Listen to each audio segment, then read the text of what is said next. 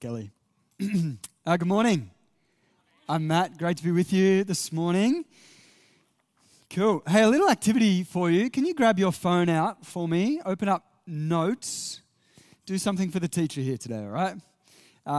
Open up Notes, or maybe you've got a notepad with you today. You could use that as well. I just want you to write down one thing that's been encouraging to you. Maybe somebody said something to you in the last week, month, year, 10 years, lifetime. Just anything. Could be something small. Maybe you just remember who it was. You don't remember what they said. Just put their name down. Maybe just write down an encouragement that you've received.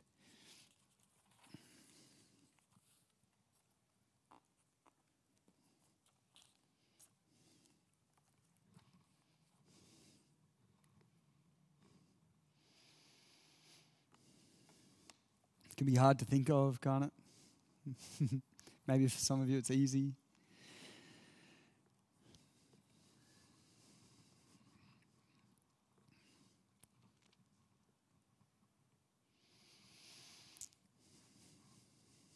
Need more time?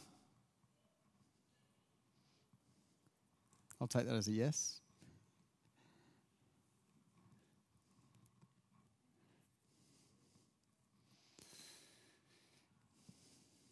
Cool.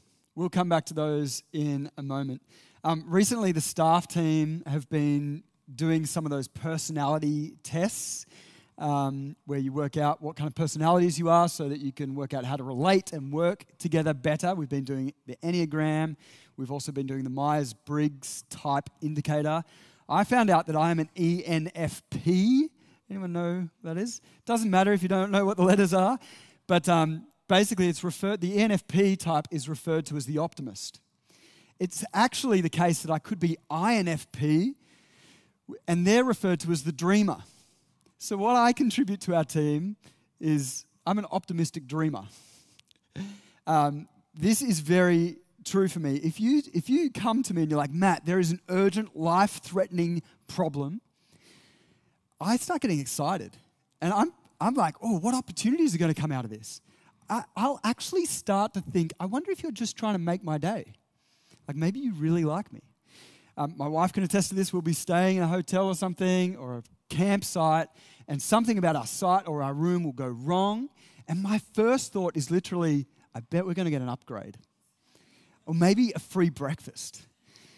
If you come to me and you say, hey, Matt, there's this thing about you that's personal. It's like a personal habit that you have, Matt, that really annoys me. I'll start to think, I think our relationship's starting to go somewhere. Such is the optimistic dreamer that I am. But here's the crazy thing about that, and that is this. Even if you're a crazy optimist like me, when you hear the words that Grant read out to us last week from the author and pastor Tim Challis, you resonate with them. I resonate with them. Here are his words. He says, there are not many of us in this world who are at risk of drowning in an ocean of encouragement, of being swept away by a tsunami of cheer, of being pulled under by great waves of comfort. There are not many who receive so much encouragement that they never have reason to feel doubts, never have reason to grow weary, never have reason to be tempted towards despondency. I tell you, as I hear those words, I start getting emotional. I'm like, yeah, I need that. Even me, the optimistic dreamer. And here's the thing, I think we all resonate with it, whether we've had an easy life so far or we know we've had a pretty hard life. Whether you're an ENFP or an ISFJ, let the reader understand. We all resonate with this because life isn't just suffering, and it is. Like Grant pointed out last week, like the Bible pointed out, like George Orwell pointed out to us last week, life is suffering and you will have to deal with that. But for the Christian, to add to suffering, life is warfare. Life is warfare. The Christian life is war. You're in a war zone. To put it in the ancient Christian language, it's a fight against the world, the flesh, and the devil. You're up against it. You feel that, don't you? Amongst friends, maybe over the weekend you spend some time with friends, a discussion, a topic comes up, And you think, gosh, if I was really to throw in right now my thoughts on this subject, what I really believed as a Christian about this, I reckon I'd be made to feel like an enemy. I reckon I'd have more enemies than friends. Or perhaps it's a desire within you. And you know, if you just gave in to that desire, it might feel really good. But it would not be really good for you. You're in a fight. Or maybe it's like you're just trying to live a simple life, follow God, love His people, and just everything seems to be wrong. Everything seems to be going against you. There is an enemy. You know that.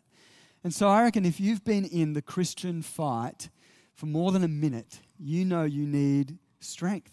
You need encouragement. You need resource. You need cheer. You need a cheer squad.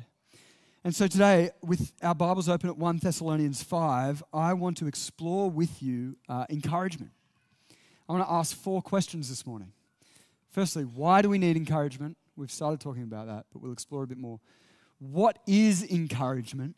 How does it work? And finally, how do you encourage someone when you're not feeling it? How do you do it when you're not feeling it? Is that all right?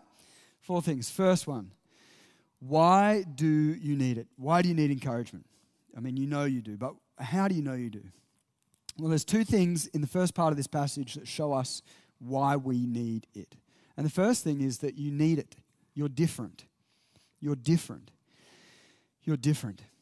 Paul is writing to a small little new church in a city called Thessalonica. You've got to add the C in there, or the K if you're Greek. K, of course it's a K. Kappa. Anyway, who cares?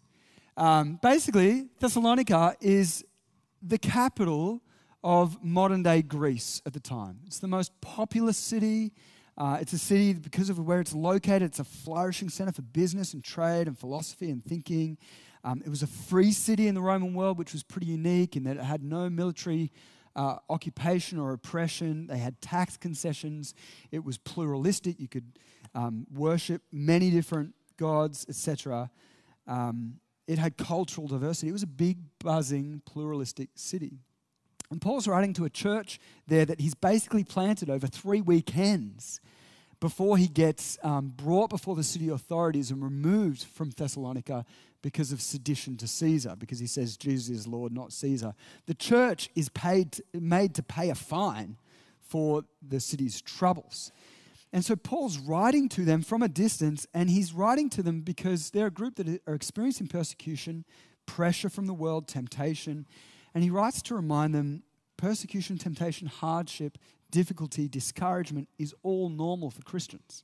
It's normal for you. Why? Because you're different. You're different. Have a look at chapter 5, verse 5. He writes here, you are all, speaking to Christians, children of the light, children of the day. We do not belong to the night or to the darkness. So then, listen to this, let us not be like others who are asleep, but let us be awake. This is basically a metaphor to say that because you're in the light, because you have heard the message about Jesus, you know what He's done for you, you know He's coming back, you don't have to live like everyone else is who are sleepwalking in the dark. You're children of the day, and so you can live in the light. You live differently. You are different. You're a creature of the day, so you come out in the day. You live in the daylight. And actually, he names several things concretely throughout the book that looks like for you and me, for the Christian. I've put a table together, because I love tables, but there's heaps of these examples. He says this, live lives worthy of God. Don't be moved by affliction. He says, love everyone more. He says, avoid sexual immorality. Learn to control your body. He says, my favorite, he says, live in peace with others. Be patient with everyone. Don't repay evil with evil. Abstain from every evil. Now, have you ever really noticed those things are different to what the world, the flesh, and the devil tell you? And if you're doing those things, you're finding life hard, I presume, because it's against the flow. The world, the flesh, and the devil says, don't live a life worthy of God. Who cares what somebody else thinks? You're the boss. Don't be moved by suffering. No, like get out. Don't put up with anything. Love everyone more. Love's a feeling. Love who you want. Do whatever you feel. The more famous you are, the less you have to work, the better. Live in peace with others. Say what you want. Be patient with everyone. No, don't let anyone slow you down. Don't repay evil with evil. Give as much as you get. Abstain from every evil. Don't worry, no one will ever find out. If you're a Christian, you're in a fight. You're going against the flow. That's your battle. You're living differently. And that's just the first part of it. The second part of it, and that Paul raises, the reason why you need encouragement, is because Paul says it's not going to get any easier for you. This is a super fun sermon to preach. It's not fun, but it is good for us. He says it's not going to get any easier. Have a look at verse 1 at the top there. He says, "Now, brothers and sisters, about times and dates, we don't need to write to you, for you know very well that the day of the Lord will come like a thief in the night." Some Christians will try and tell you it's really important that you figure out exactly when Jesus is coming back, as if that will help you. Paul's pretty clear, isn't he? It's like it's impossible to know when Jesus is coming back. A thief in the night, I don't know whether you've ever had a thief in the night.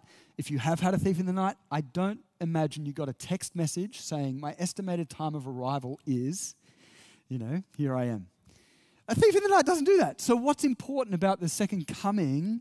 It's about, as we get closer to it, time's going to get difficult. That's what Paul says again and again in other parts of his writings. He says, encourage one another, and all the more as you see the day approaching. Why? Because in the last days there will be times of difficulty. And it will just increase in difficulty. It's not going to, I often think, we think if we all vote in the same direction, if more people become Christians, life's going to get easier for us as Christians. Newsflash, or maybe I should say in our day and age, push notification. It's not going to get any easier for you. The Christian life is not going to get any easier for you. You know what that is like. You're experiencing this right now. In a society that's becoming less and less Christian, there's passive pressure on us, there's active pressure on Christians. Passive pressure, the fact that you cannot turn on a TV show. I reckon there's two TV shows actually that don't do this. Antiques Roadshow and The Chosen. Both very good shows, right? You can't turn on the TV without feeling like your worldview as a Christian is at best naive and at worst evil. It makes it very difficult to be okay with being a Christian. There's passive pressure like that every day, everywhere you look. I don't fit in. But then there's the more active, public, vocal, legal pressure that I'm sure many of you experienced where, maybe it's you don't join in on something that your team is doing, your workplace is doing, and people maybe notice and they isolate you, they shove you out, they force you out. Maybe if you don't opt in, you're at risk of losing your job, at family, at risk of losing friendship. There's active pressure like that.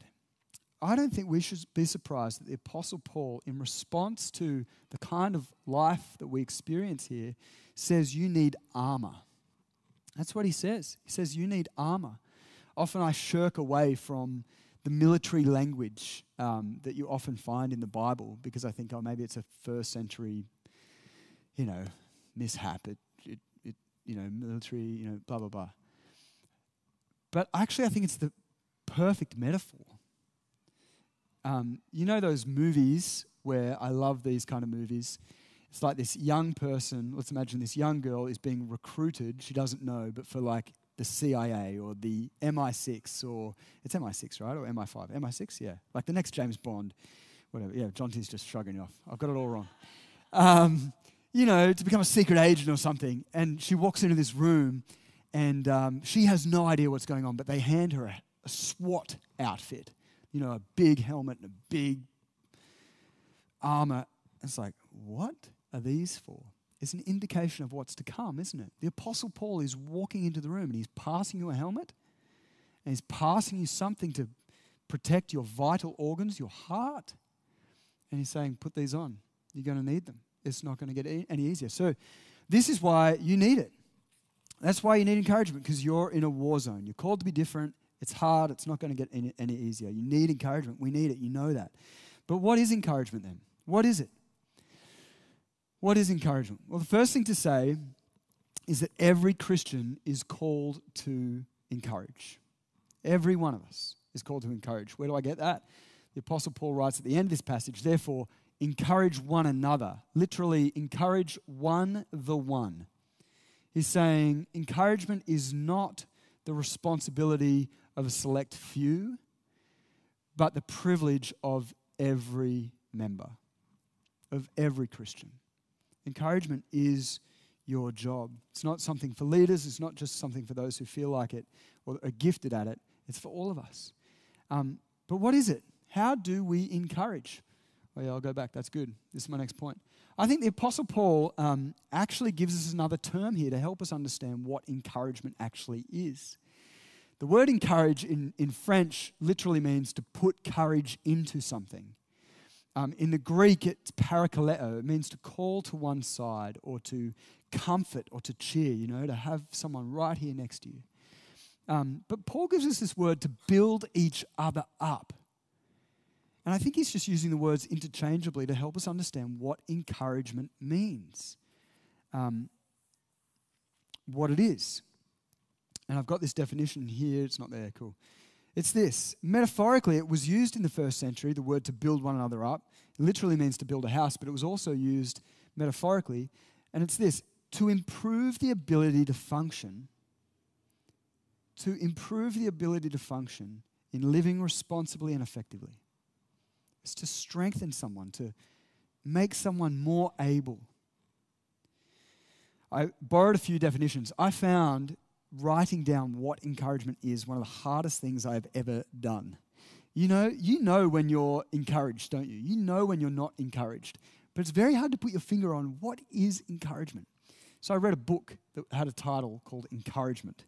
And it was done by two clinical psychologists, award-winning authors, and Christian counselors, so I thought they had something to say. Here's a couple of definitions I just want to throw at you. You don't have to pick up every little detail. There's a common thread. They say this. This is Lawrence Crabb and Dan Allender. Encouragement is the kind of expression that helps someone want to be a better Christian even when life is rough. Encouragement is to say and do things that stimulate others to a deeper appreciation of Christ and to a stronger commitment to our relationship with Him and to one another. Encouragement is the careful selection of words that are intended to influence another person meaningfully toward increased godliness. My wife gave me some great feedback after the first sermon this morning. She's like, Matt, there's a common thread in all of that. And the common thread is we're building one another up in Christ. In Christ. There's a deeper appreciation for Christ. It's toward increased godliness. It's making someone want to be a better Christian, a better Christ follower. It's building someone up in Christ. But I just want us to zoom out. That's really helpful, I think. If you're doing that, you're encouraging someone. Let's just zoom out and just think, how does encouragement actually work, though? How does it work in the human heart? I like to think of things like that, right? Is it like, what's the little machine? What levers are being pulled to make me be lifted up? Does that make sense? How does encouragement actually work? How do you say something to someone that makes them, what is it about what you say that makes them, thanks, I can do this. It cheers them up. Makes them feel some courage. Crabb and Allender, they sum it up like this. They say, if the motive of the encourager is love and the target is fear, the words will be encouraging. If the encourager is like, I want to love this person, and they're understanding someone's need, someone's fear, and responding to it, facing that fear with them, whatever happens, it'll be encouraging. I think that's really helpful. And actually, I think we see that with what Paul's doing right here in 1 Thessalonians. I thought I'd just have to jump out of the Bible for a moment, but it's happening right here. Is it a motive of love? Paul is writing a letter to the Thessalonians. I don't know about you. Have you ever received a letter from a friend in the mail? Like a physical letter, or an email, or a text? I think a letter is perhaps the universal love language. Maybe we're losing it in our day and age with the advent of this thing. But, an email, Paul's writing to them. And we know that he cares for them. He hasn't forgotten about them. He's writing to them. Elsewhere in chapter 3, verse 8, he says, the only thing that makes life worth living for me is knowing that you're doing good. Paul says that. He loves them. The motive is love. What else is happening here? He targets their fear. Not only does he love them, he speaks to their fear. They're worried in this chapter we've just read about the second coming. They're not sure, they can be sure of God's feeling towards them. And he says, don't worry, don't be afraid. Yes, you did deserve God's anger, but because you've accepted what Jesus has done for you on the cross, he's taken God's wrath in your place, God's not angry with you anymore. He's addressing their fear. Did I have it right there? It's not there. In verse 9, he says, God did not appoint us to suffer anger. God's chosen you to receive his love. He addresses their fear. And so the essence of encouragement is right here in this text. It comes from a place of love. It's attentive to someone's needs and their fear. It addresses a fear. I just wonder if you look back, maybe you need to scroll back or find your notes. I asked you to write down a piece of encouragement. I want you to see whether, this is not a magic trick, but I want you to see whether or not the motive of love is present in it and whether they're helping you address a fear. Just have a look at it. Have a look at it for a moment. Maybe you knew the person. You will most likely, I reckon if we did a show of hands, most likely 90% of you would be like, I knew the person really well. And secondly, they're probably speaking to a fear. Mine was something like this. A friend of mine years ago said to me, Matt, I don't know why you don't go for that job because I think you're really good at that stuff. This is my best friend, and he was talking about a fear that I have of not knowing whether I'm any good at something. I didn't end up going for the job, but it was an encouraging thing to say. Motive of love helps me with a fear. So that's what encouragement is. That's kind of how it works. How do we do it? I know that's fairly cerebral and maybe above what you're expecting today, but let's dig down then. How do you do it? What's the practical application? How do you encourage? One of my prayers for this sermon was that I did not want you to leave the building without some new tools in your toolkit of encouragement. I was like, it's got to be practical. You've got to leave having some new tools, something strange, maybe something familiar, maybe something new, hopefully. But before I do that, I just want to cast some vision to you. Is that okay? I want you to imagine what our church could be like. In staff meeting on Monday morning, the first thing we do is we come to work, heaps of stuff to do. We sit around and we cast vision to one another. And we say this. We get one another's attention by saying, guys. Just to make sure everyone's got my eyes, guys. And we say, imagine. And all of a sudden you're there. That right side of your brain is big. It's ready to go. Imagine. Imagine if every single Sunday, every single person left church feeling better than how they arrived.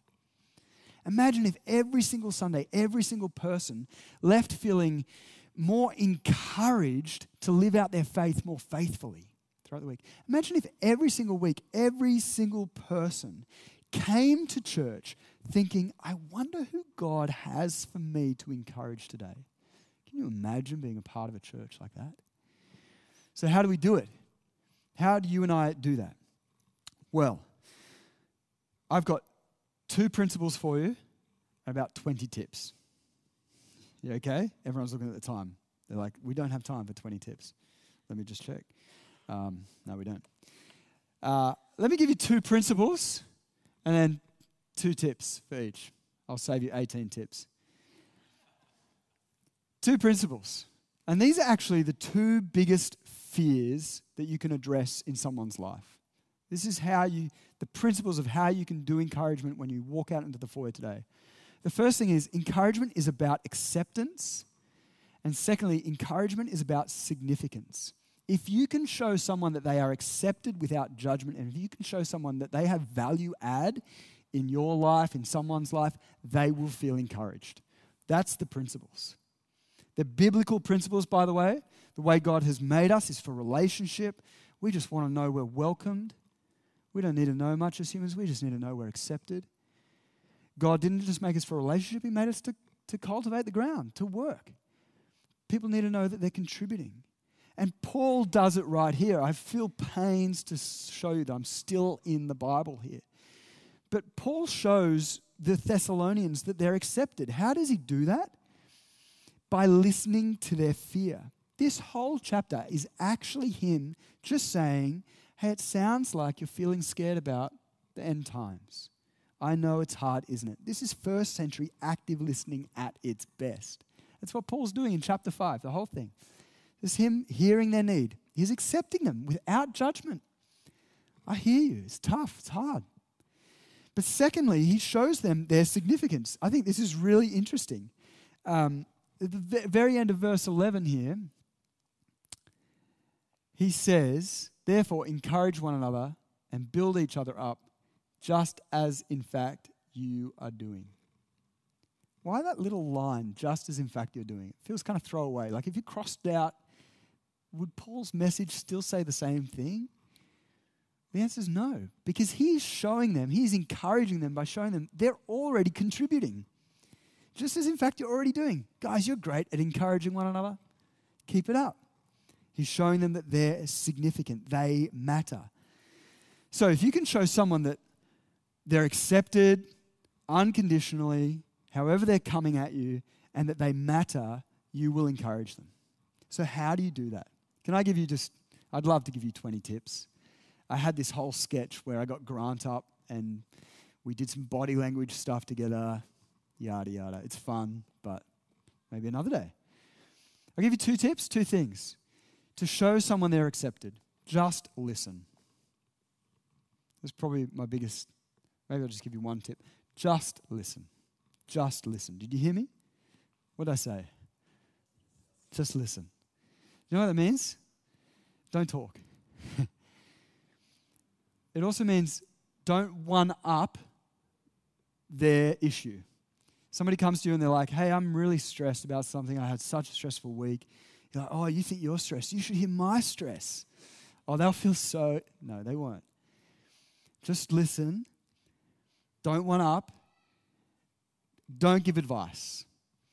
Don't give quick advice, at least. Don't say anything. It's like, all people need to hear is they're accepted. Don't even talk. Okay, if you have to talk, try this out. Just reflect back to them exactly the words that you hear. Exactly the words that you hear. Exactly the words that you hear, right? If someone says, Jonty says to me, hey, Matt, I was like, hey, John, how's your week? Oh, Matt, it's pretty busy. Yeah, it's just been flat out, pretty busy week. He's screaming at me that his life is busy. If I just say back to him, hey, Jonty, it sounds like you're pretty busy. Oh, gosh. He's going to feel so much acceptance and love in that moment. Aren't you? Yeah, he's like, yeah. It's been a busy week? Oh, you've been on holiday? How? Right, yeah, okay. How was your holiday? It's good, thanks. It's good? Wasn't busy. Sounds like you're really good. You haven't been busy at all. It was fun. You're feeling really accepted. That's good. Just listen. That's 1 tip, all right? And sometimes the encouragement is done there, done and dusted. You can walk away from Jonty in that moment. You're done. He has been encouraged today.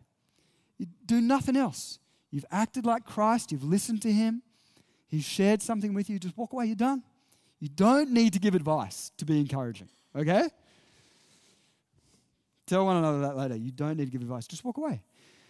Okay, how do you make someone feel like they're significant? That's accepted. You listen, repeat what they say. Trust me, they won't even notice if you repeat verbatim what they've said. They won't know. They'll just be like, oh, yeah, Matt hears me. And just have a stab if you're like, oh, crap, I forgot what he said. Just have a stab, and then he'll correct you. It'll be okay. Second thing, how do you make someone feel significant? How do you make someone feel like they matter, they're contributing?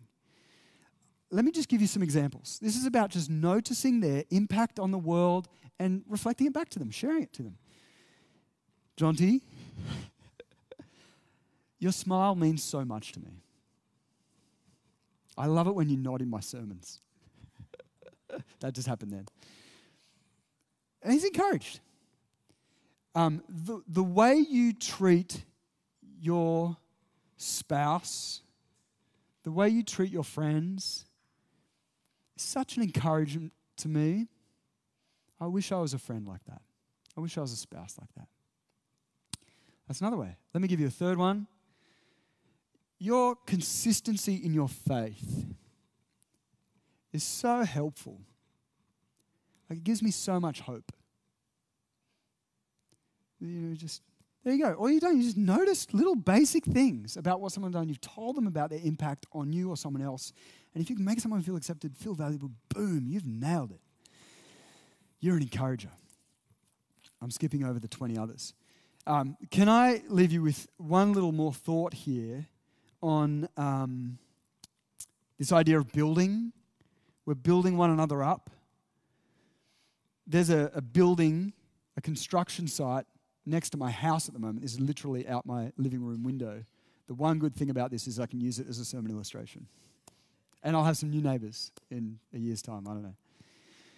The thing I've noticed about building is that it just happens one small task at a time, like a million little tasks.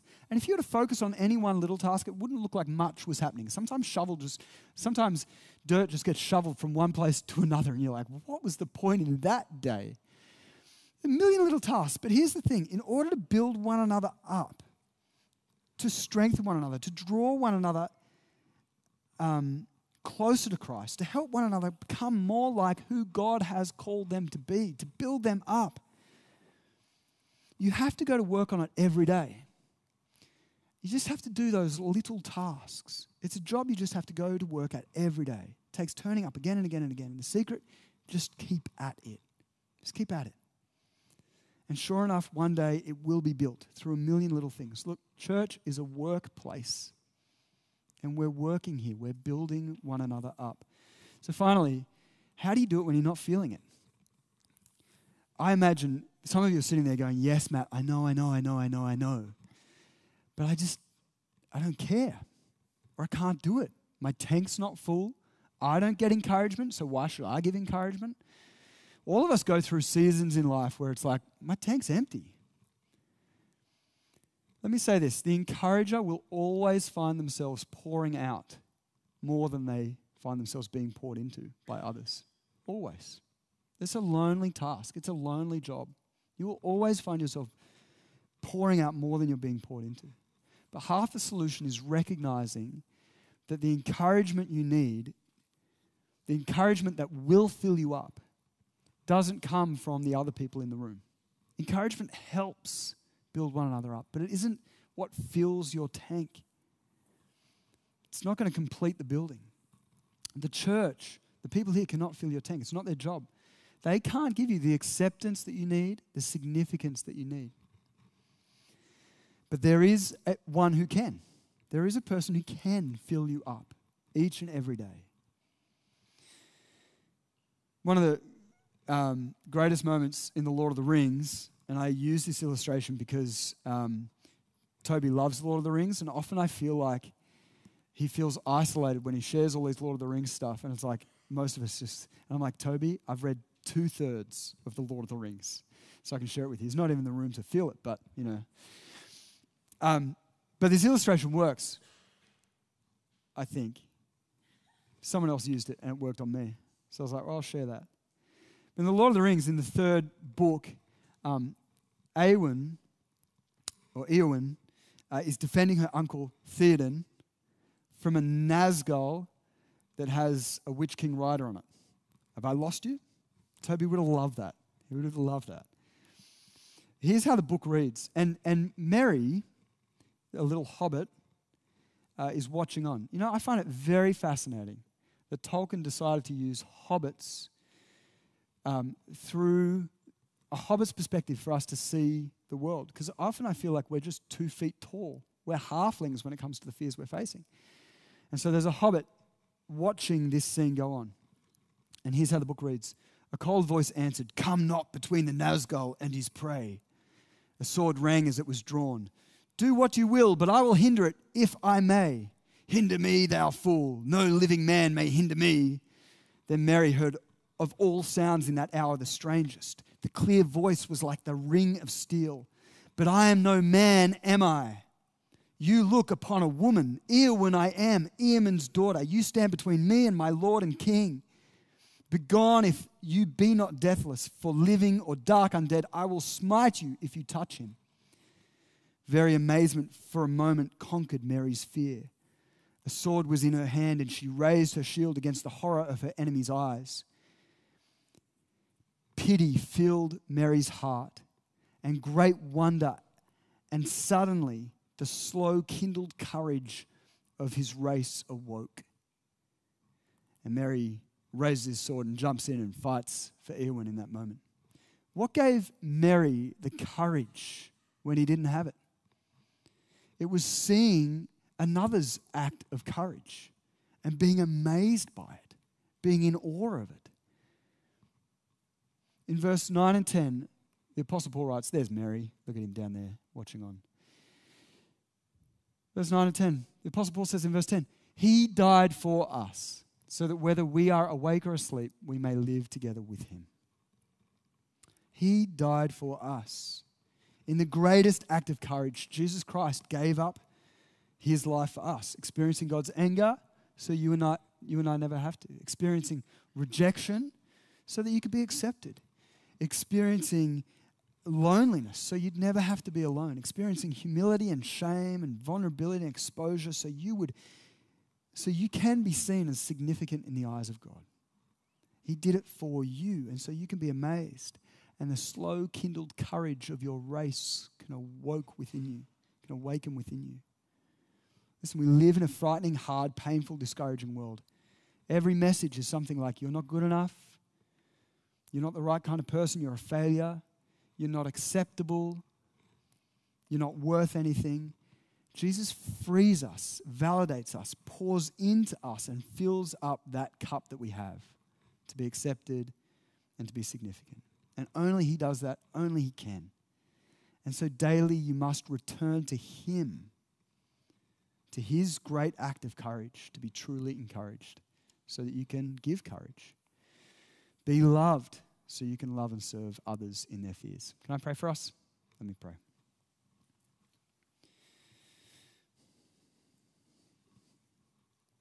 Courageous God, may we be so amazed by your courage for us, so healed by it, so transformed by it, so filled up by it, so delivered by it, that our fears are insignificant to us, and you are more real and real to us than them.